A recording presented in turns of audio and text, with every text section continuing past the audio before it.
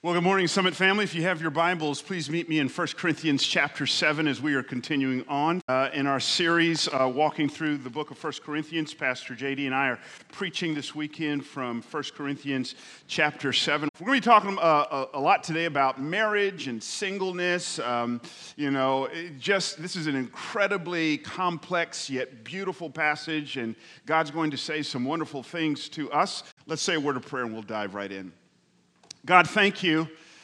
Thank you, Father, for just opportunities to worship you. Thank you, Lord God, for this opportunity to just bless families who are launching out and just going, I want to steward the life and the lives of our children well to the glory of you. I pray that you'll give them great grace, these parents, Father.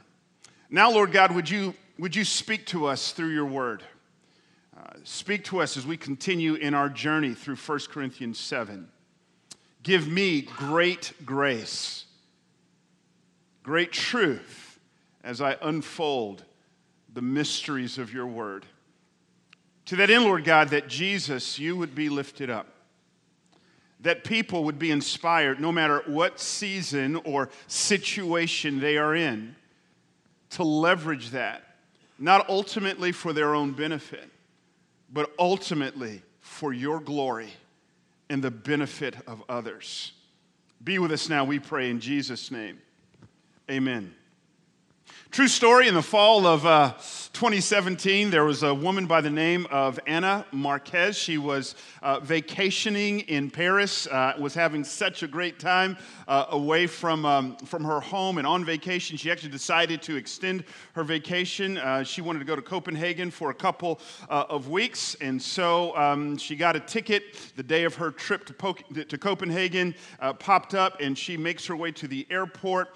She checks in, and this is kind of when a perfect storm of true events happened. She gets her ticket, but they gave her the wrong ticket. They actually gave her a ticket that belonged to a woman named Marie, but Anna was just, I guess, so excited to get to Copenhagen that all she did was just kind of check where the gate was. She gets to the gate, and when it's time to board, the gate agent does sloppy work. She doesn't reconcile the name on the ticket with the name on the passport. Anna gets on board, and she's dog-tired, and as soon as she sits down, she drifts off into a coma-like deep sleep so she doesn't hear the announcement of where they're going. And bless her soul, true story, when Anna wakes up, she's not in Copenhagen, she's in Athens, Greece.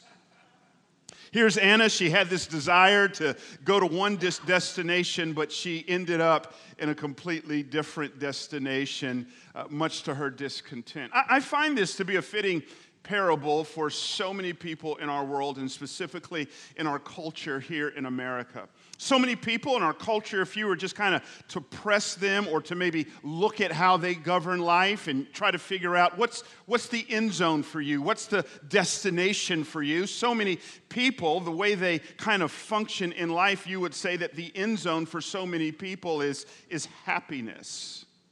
I remember some time ago talking to a friend of mine, an Asian who's the son of Asian immigrants, and we're just kind of talking about what he just sees in the American experience, different from the immigrant experience, being the son of Asian immigrant parents. He says, "Look, man, if I don't mean any disrespect, but if you were to just go, man, what was my parents and many parents' kind of one-word aspirations for parenting?" I would say that for many Asians, their aspirations in parenting is success. We just want our kids to be successful. He says, from my vantage point, for most Americans, the one word kind of aspirations for their child is not necessarily success. We just want them to be happy. It's just kind of the destination. If I can just make sure you're happy, then I want to get there. But the problem is, ultimate happiness cannot be found in this life. And so many people end up in a land called discontent. Sociologists say that in America, this kind of happiness push kind of really traces its roots back to post-World War II. In 1929, the stock market crashes, and that kind of begins 16 years of just struggle and suffering. Through the Great Depression and then on into World War II. We've been on the struggle bus, and then right after World War II happens, there was this thing in America's collective psyche in which we kind of said, I've been struggling, I've been kind of suffering, now is my time to get mine. So there's this consumer push. This is the birth of the suburbs and people leaving the cities en masse, this mass kind of migration towards home ownership. Fast forward a couple decades, and what do you see in the early 1990s? There's this thing that we now label helicopter parenting, where there's just this collective obsession where parents are micromanaging the lives of their kids, because at the end of the day, we want to just kind of architect and orchestrate their lives so that there is this happiness thing. In the last several decades, we've noticed an interesting phenomenon. The marriage rate has actually declined.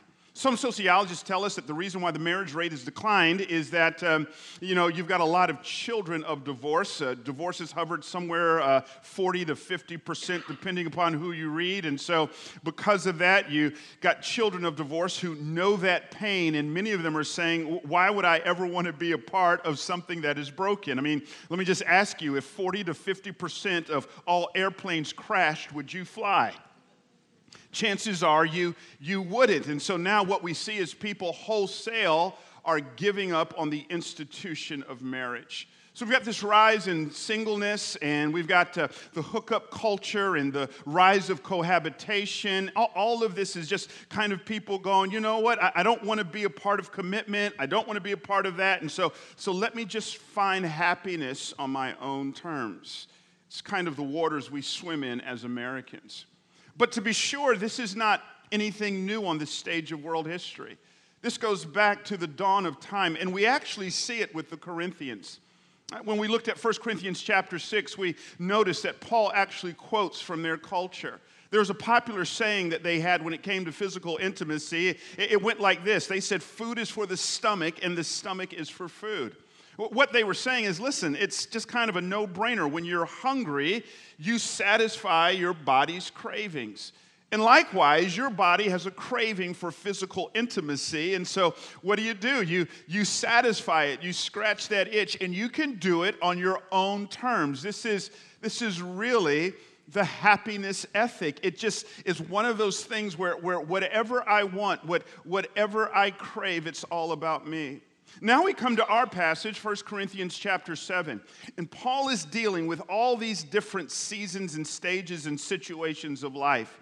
He's talking to singles, and he's talking to marrieds, and he's talking to widows and widowers, and he's talking to those who are betrothed, what we might call engaged. And the problem that Paul has is he's talking to individuals who are looking to their season of life to bring them happiness and fulfillment. But people are looking to their singleness and the freedom and flexibility they have in that. Man, if I can just get there, I'll be fulfilled. And so he's talking to people who are not happily married, who are thinking, if I can just get out of this marriage and become single, then I'll be happy and fulfilled. But then he's talking to singles who, in that society, your sense of security and success and identity was really wrapped into family. And so right in the Corinthian church, just kind of get this picture with me. You've got individuals who are not happily married who are saying, man, if I can just get to a stage of singleness, if I can just get out of this, that's where happiness is. But sitting across the aisle from them are singles just going, man, if I can just get married, then, man, I'll be happy and fulfilled. Now, I'm going to throw this one statement at you. If you get nothing else I say, get this. This is the whole point. If I could just sum up Paul's teaching in 1 Corinthians chapter 7, it would be this. Look at it with me. Changing your situation or season will not make you a happier, more fulfilled Christian. That is the punchline. Paul says, changing your situation or season will not make you a happier, more fulfilled Christian. Man, if I was preaching in a Pentecostal church, someone would have threw a shoe at me on that one. That is gospel truth. Changing your situation or season will not make you a happier, more fulfilled Christian. Some years ago, I was preparing to walk a church I was leading at the time through just kind of understanding the biblical teaching of singleness, and I was just kind of researching for that, and I came across a quote from Andy Stanley that just absolutely floored me. Andy Stanley, and just kind of giving sage advice and wisdom to Christian singles, he just kind of threw this zinger at the line. He said, be the one you're looking for is looking for. Give it to you again. Andy Stanley says, just talking to singles, be the one you're looking for is looking for. He was saying several things here. One, he was saying, don't project standards on other people that you're not willing to embrace and incarnate yourself. But what he was also saying is, don't wait until you get married to be the best version of you. Be that now. Be the one you're looking for is looking for. The whole idea, again, of what Andy Stanley is saying is he's nodding his head to the big idea of our passage, and it is, again, changing your situation or season will not make you a happier, more fulfilled Christian. Let me just expand this. Some of you guys are working jobs in the marketplace right here in Durham, and you're absolutely killing it and crushing it. And maybe some of you have bought this lie that the varsity side of the kingdom are those who are in full-time vocational ministry. And so you're saying, man, if I can just get out of the marketplace and maybe go overseas, hit the mission field, that will bring me maximum fulfillment. And to be sure, some of you, God may be calling to do that. But I want you to understand now, just changing jobs is not going to give you maximum fulfillment. This is Paul's point. Changing your situation or season in life will not make you a better or more fulfilled Christian. So where does that come from? Where does that come from? Paul helps us to see this in verse 17. Will you look at it with me? Paul says, and this is the framing verse to our text, only let each person lead the life that the Lord has assigned to him and to which God has called him. So Paul says, forget this nonsense. I mean, some of you are obsessing. My marriage is so bad, and I need to get out of that. And listen, we want to walk with you. We've got a great counseling team here that wants to give you the tools to navigate the issues in your marriage. Hear me say that. But some of you are actually, man, if I can just kind of get out of that, then I'll be free. Paul says, no, that's not true. Others of you are saying, if I could just be married, and you're obsessing over singleness. And Paul says, here's where we start. It's not changing your season or situation right where you're at. Embrace God's assignment, God's calling on your life. What is his assignment or calling? Look at it with me. 3 chapters later, in 1 Corinthians 10, Paul says, here's your calling. So whether you eat or drink or whatever you do all to the glory of God. That's your assignment. Don't need to complicate this at all. Paul says, if I could just maybe fiddle with the language, whether you are married or single, wherever you are, do it to the glory of God.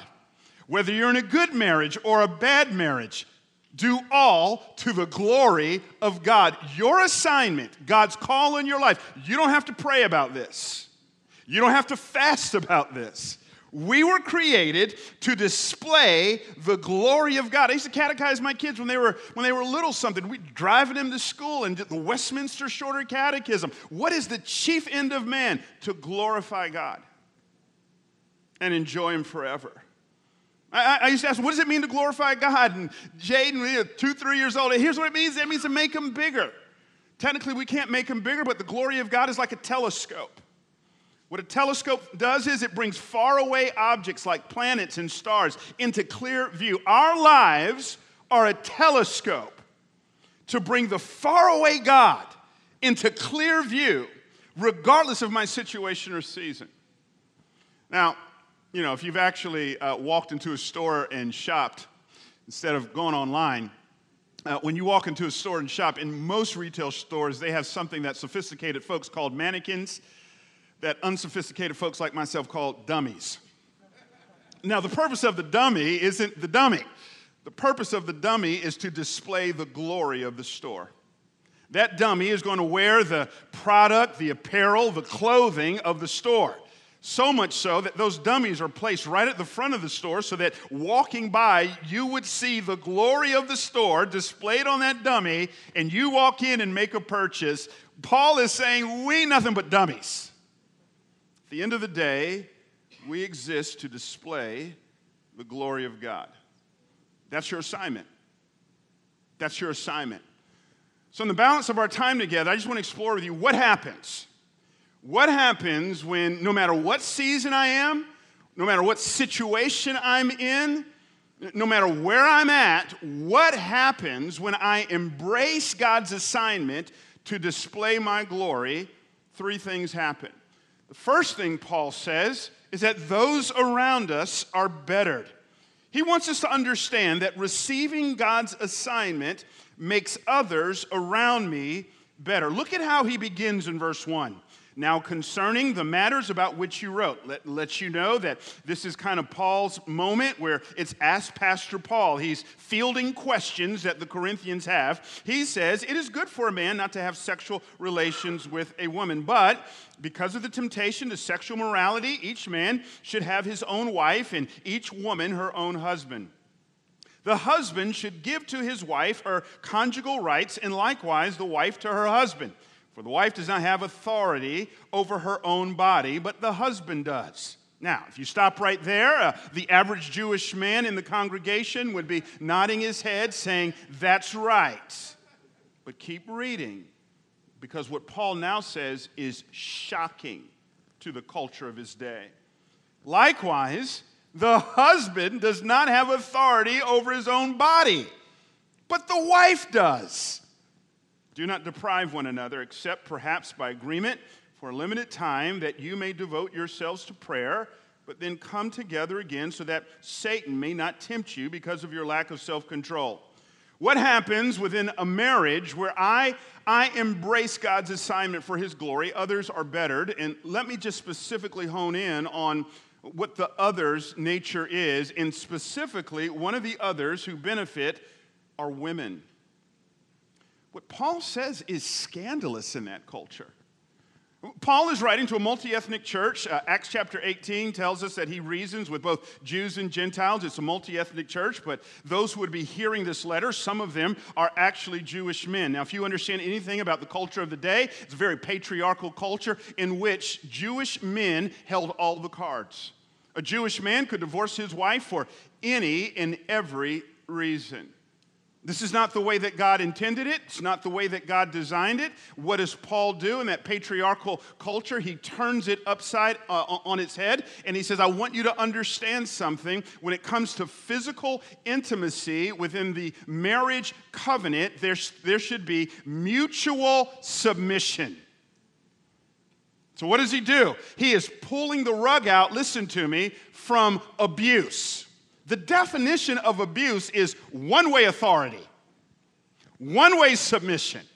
One person has all the cards, one person has the authority, and the other person just sits back, takes it, receives it. Paul paints a picture not of one-way authority, but of mutual authority. Now, to be clear, I'm a complementarian. If you want to know more about that, I'd love to field your emails at jasondouglas@summitchurch.com. I'd love to entertain that with you. But here's the idea here. He's talking about mutual submission, mutual authority within the marriage covenant. The wife has authority over the husband's body. My wife will be here at the next service, and she needs to hear that message. You have authority, sweetheart, over my body. It is mutual submission, mutual authority. In that kind of a framework, both people are better, specifically women. In Ephesians chapter 5, Paul says something scandalous. Ephesians 5, around about verse 25, he says, listen, husbands, I want you to love your wives as Christ loved the church. He is comparing the marriage covenant to the gospel of Jesus Christ. One of the ways that happens is through the husband's sacrificial, others' orientation towards his wife, she is bettered. He goes on to say that there is coming a day, pressing the analogy in Ephesians 5, where Christ is going to present us, his bride, to God, and we will be spotless. without sin. That's not true now. We don't teach sinless perfection here, although it is a true statement. The process of sanctification means the more I submit to the leadership of Christ, the less I should sin. So that's not true now, but there's coming a day, glorification. I will be spotless. I will be completely perfect. I will be bettered. Why? Because of the leadership of Christ in my life. That is the analogy he uses for the servant leadership role of husbands in the home. Every wife should be able to look through the rearview mirror of her journey with her husband and say, I am a better woman because of your sacrificial, Christ-like servant leadership in my life. What happens when I embrace God's assignment to glorify God, especially within the covenant of marriage? Both parties are better, but specifically in a countercultural way, wives are bettered. But not only are wives bettered, but the unsaved are bettered. Look at what he says in verse 12. To the rest I say, I, not the Lord, that if any brother has a wife who is an unbeliever and she consents to live with him, he should not divorce her. If any woman has a husband who is an unbeliever and he consents to live with her, she should not divorce him. For the unbelieving husband is made holy because of his wife. And the unbelieving wife is made holy because of her husband. Wow. Now, is Paul encouraging missionary dating? He is not. The idea of missionary dating is, you get two individuals, one saved, the other not saved, and, I can just kind of end up getting married to them, and they'll change after marriage. That never really happens. Paul isn't encouraging that. What he's dealing with is a very real cultural phenomenon. You have to remember that Christianity, when Paul writes, is a new thing. It's a first-generation thing. And so what was really common is that people are hearing the gospel, married couples are hearing the gospel, one responds and the other does not. Which means you have a saved believer and an unsaved individual within the context of marriage. And now he's getting questions just going, man, we are on two different tracks. This thing is not going well. What do we do, Paul? Paul says, I want you to hang in there. God can use your Christian witness to actually lead to the salvation of your spouse. This is exactly what Peter wrote in 1 Peter 3. Look at it with me. Peter said, likewise, wives, be subject to your own husbands, so that even if some do not obey the word, they may be won without a word by the conduct of their wives when they see your respectful and pure conduct. To be sure, he is not saying, I want you to marry, to say I do, to enter into covenant with an unbeliever. He is talking to already married individuals in which one is a believer after marriage and one is not. There's a couple, very famous couple, that really proves this point, Lee and Leslie Strobel. Lee and Leslie Strobel were not believers when they got married. In fact, Lee would describe himself as an atheist. One day, a couple years into the marriage, Leslie comes home and she just kind of announces, listen, something's happened to me. I've submitted myself to the lordship of Jesus Christ. I'm a follower of Jesus. Lee would say, in hindsight, I was not pleased by that at all. I never wanted to be married to what he called a holy roller. So Lee Strobel says, I'll fix this. He's an investigative journalist, and he decides, I'm going to do some digging, and I will discredit the person and work of Jesus Christ, whom you say you are serving. For the next 2 years, he researches Jesus Christ. And in the process of those 2 years, two things happened to him. One, the very one he thought to discredit and disprove, he ends up getting saved by. He becomes a follower of Jesus Christ. But two, he writes an international bestseller in which he was trying to disprove who Christ was, but ends up validating who he is, called The Case for Christ.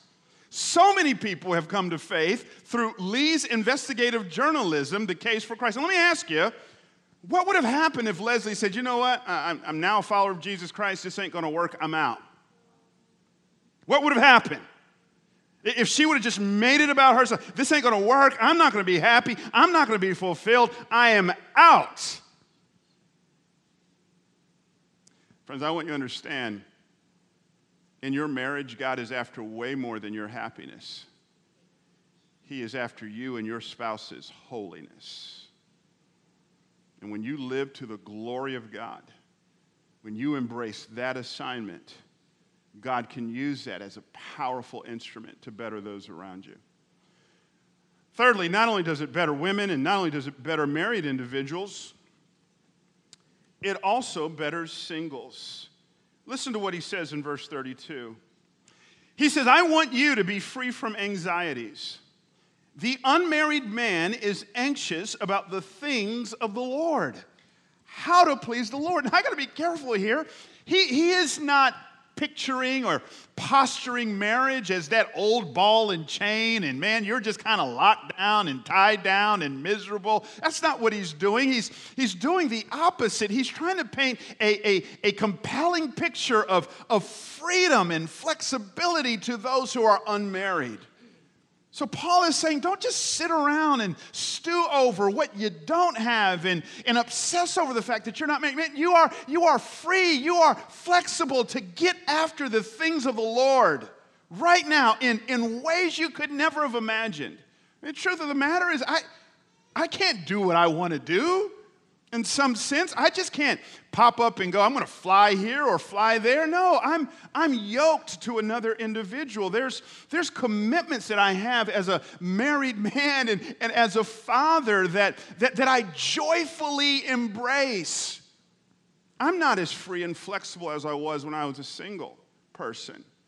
And that's why I just want to encourage you. You know, when I hear singles just say, man, I'm just so busy. Like, I don't want to look down on that. There's a lot of truth in that, but I want you to understand, as busy as you may be, it's not like you're going to get to a place where life is probably going to slow down. Life is going to speed up and speed up and speed up. So leverage the freedom and the flexibility you have for the glory of God. This is a beautifully complicated and complex passage. Paul says there's an assignment on your life, and when I embrace that assignment, others around me are bettered, but what else happens? It's a shame, but in the Church of Jesus Christ, it's almost as if we kind of pit marriage and singleness against each other. The subtle, at times not so subtle, point we convey is marriage is varsity and singleness is JV. The way I even hear churches just teach on singleness, and a lot of the books that I've read on singleness, is how to prepare yourself for a change in season or situation instead of fully embracing where you are now. It's interesting to me that as Paul is making his way through this text, and as he's talking a lot about marriage and singleness, he says something interesting in verse 24. Look at it with me. Paul says, so brothers, in whatever condition each was called, there let him remain with God. What he is calling us to is profound contentment. Now, reading the white spaces of our text, I just kind of have this vision of people coming to Paul just going, hey, Paul, I'm single, and what do you think about being single? And I just kind of see him going, Hey, Paul, I'm married. What do you think about this whole marriage thing? I just kind of feel Paul going, It's not that they're not important, but there is a profound contentment that Paul has. You know, one of the great debates in theological circles was Paul married or was he single? Great debate. Books have been written about it. But I think that's the whole point. Paul was so obsessed with the glory of God and so committed to where he was that we don't even know his situation or season. Paul says, listen, when you embrace God's assignment on your life and you're all out to display the glory of God, what comes with that? Not only are those around you bettered, but it brings me contentment. Paul says this in Philippians chapter 4, verse 10. He says, I rejoice in the Lord greatly that now at length you have revived your concern for me. You were indeed concerned, but you had no opportunity. Not that I'm speaking of being in need, for I have learned in whatever situation I am to be content. He says, I know how to be brought low. I know how to abound. The idea of the Greek word contentment, it means a redemptive self-sufficiency. What does that mean? Redemptive self-sufficiency, that word contentment, it means a refusal to look to my circumstances to bring me definition and meaning. The content person absolutely refuses to look to their circumstances to bring them definition or meaning. Paul says, I know how to get along with little. I know how to get along with much.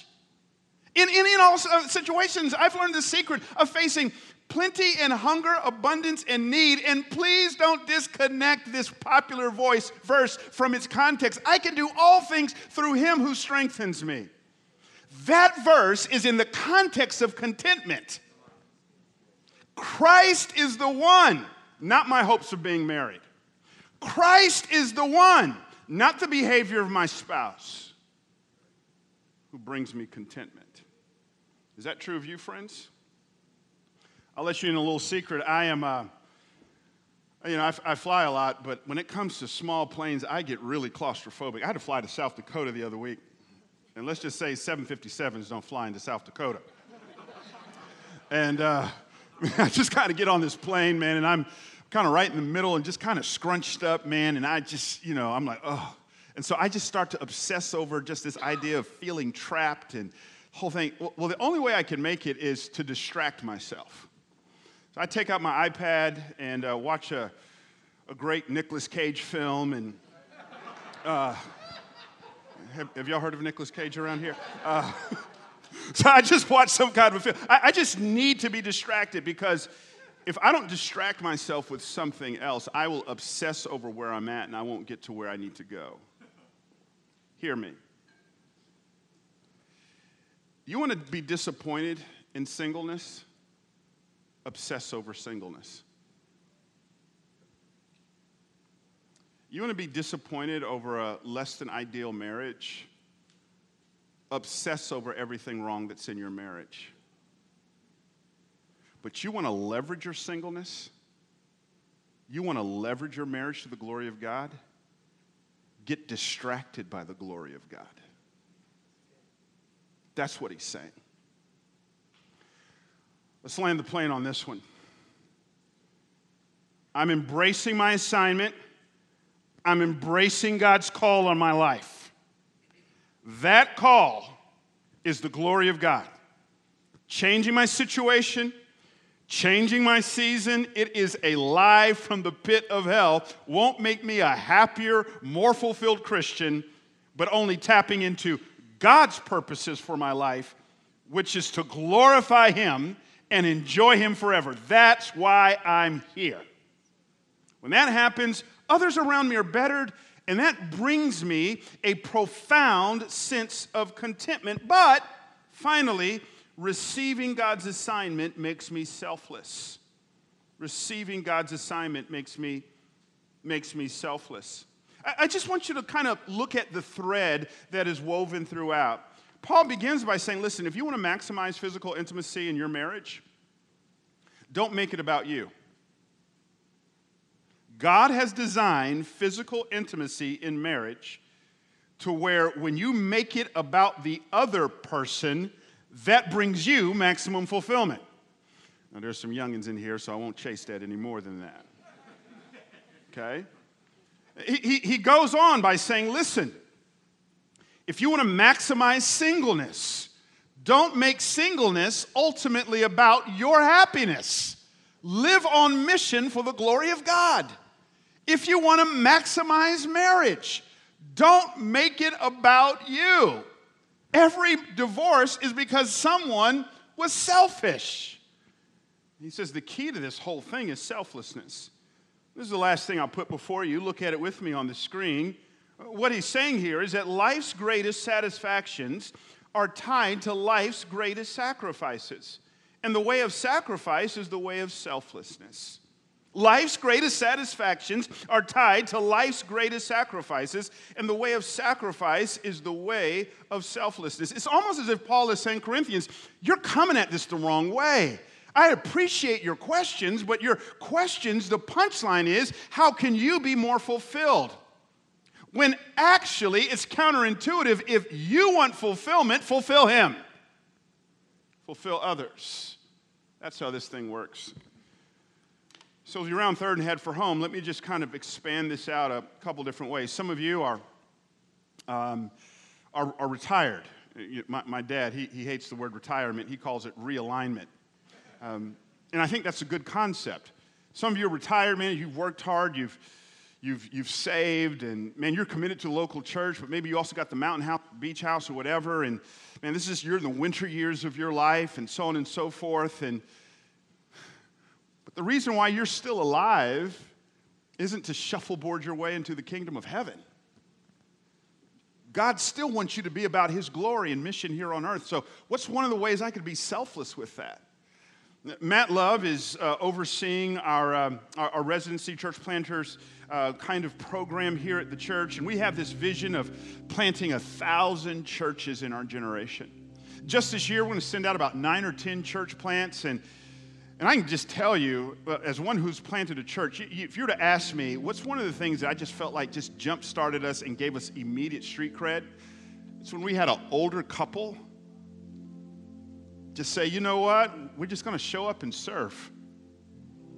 We're going to venture out from the known into the unknown. Very selfless way. We're just going to give our lives to serving this church and helping it get on its feet. And I can just still see them there on Sunday mornings at the Guitar Center there in Memphis setting up. And I can tell you, there was no one more fulfilled than this older retired couple who just kind of locked arms with us. So maybe God is saying to some of you, praise God for your aspirations to just kind of kick back and chill, but I got more for you.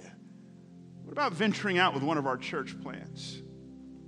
Corey and I, we've been kind of dealing with this in our own home. We've got a 20-year-old, an 18-year-old, and 16-year-old, and our 20-year-old's in Arizona. Our 18-year-old is in Los Angeles. Our 16-year-old, he'll be out of the house in a year and a half. Don't know where he's going. He's just going out. So he's going to be leaving us here pretty soon. Halfway through his junior year, we're on the precipice of empty nest. We sold our home in the most expensive economy in the country, the Bay Area.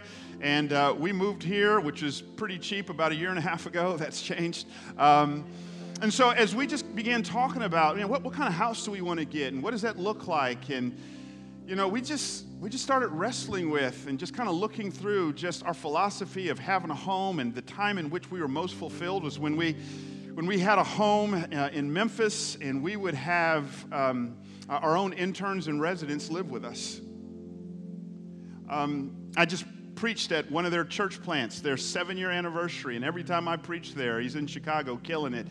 He just kind of with tears in his eyes says, man, when I was struggling to raise support, this guy let us stay in his home. We have an intern and apprenticeship program here. We started out kind of small a couple years ago with 12 interns and apprentices. This year we've got 38. Next year we're looking at upwards of 50. Many of them raise money. They raise support.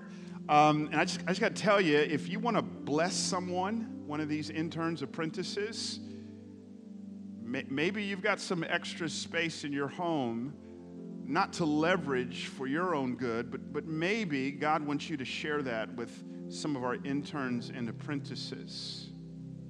These are just a few examples of leveraging the season I am in my own life and saying, God, can you get maximum glory? As we close, there's a pretty popular story if you've been around the scriptures for a while. It's John chapter 4, story of Jesus' encounter with a woman at the well. As Jesus sits down with this woman at the well, it's just clear she's gone from relationship to relationship to relationship. In fact, Jesus says, hey, I know a little bit about you. You've had 5 husbands, and the one you're with now is not your husband. 6 men. In a patriarchal society like hers, in all probability, what happened was she was married, and that man just kind of kicked her to the curb, left her vulnerable. That was typical, heartbreakingly typical. But what's not typical is the fact that she keeps going back to man after man after man after man. She's not a picture of contentment. She's a picture of discontent. Jesus gets at this. He touches on her discontent, and he says, you'll never be satisfied until you taste of the living water.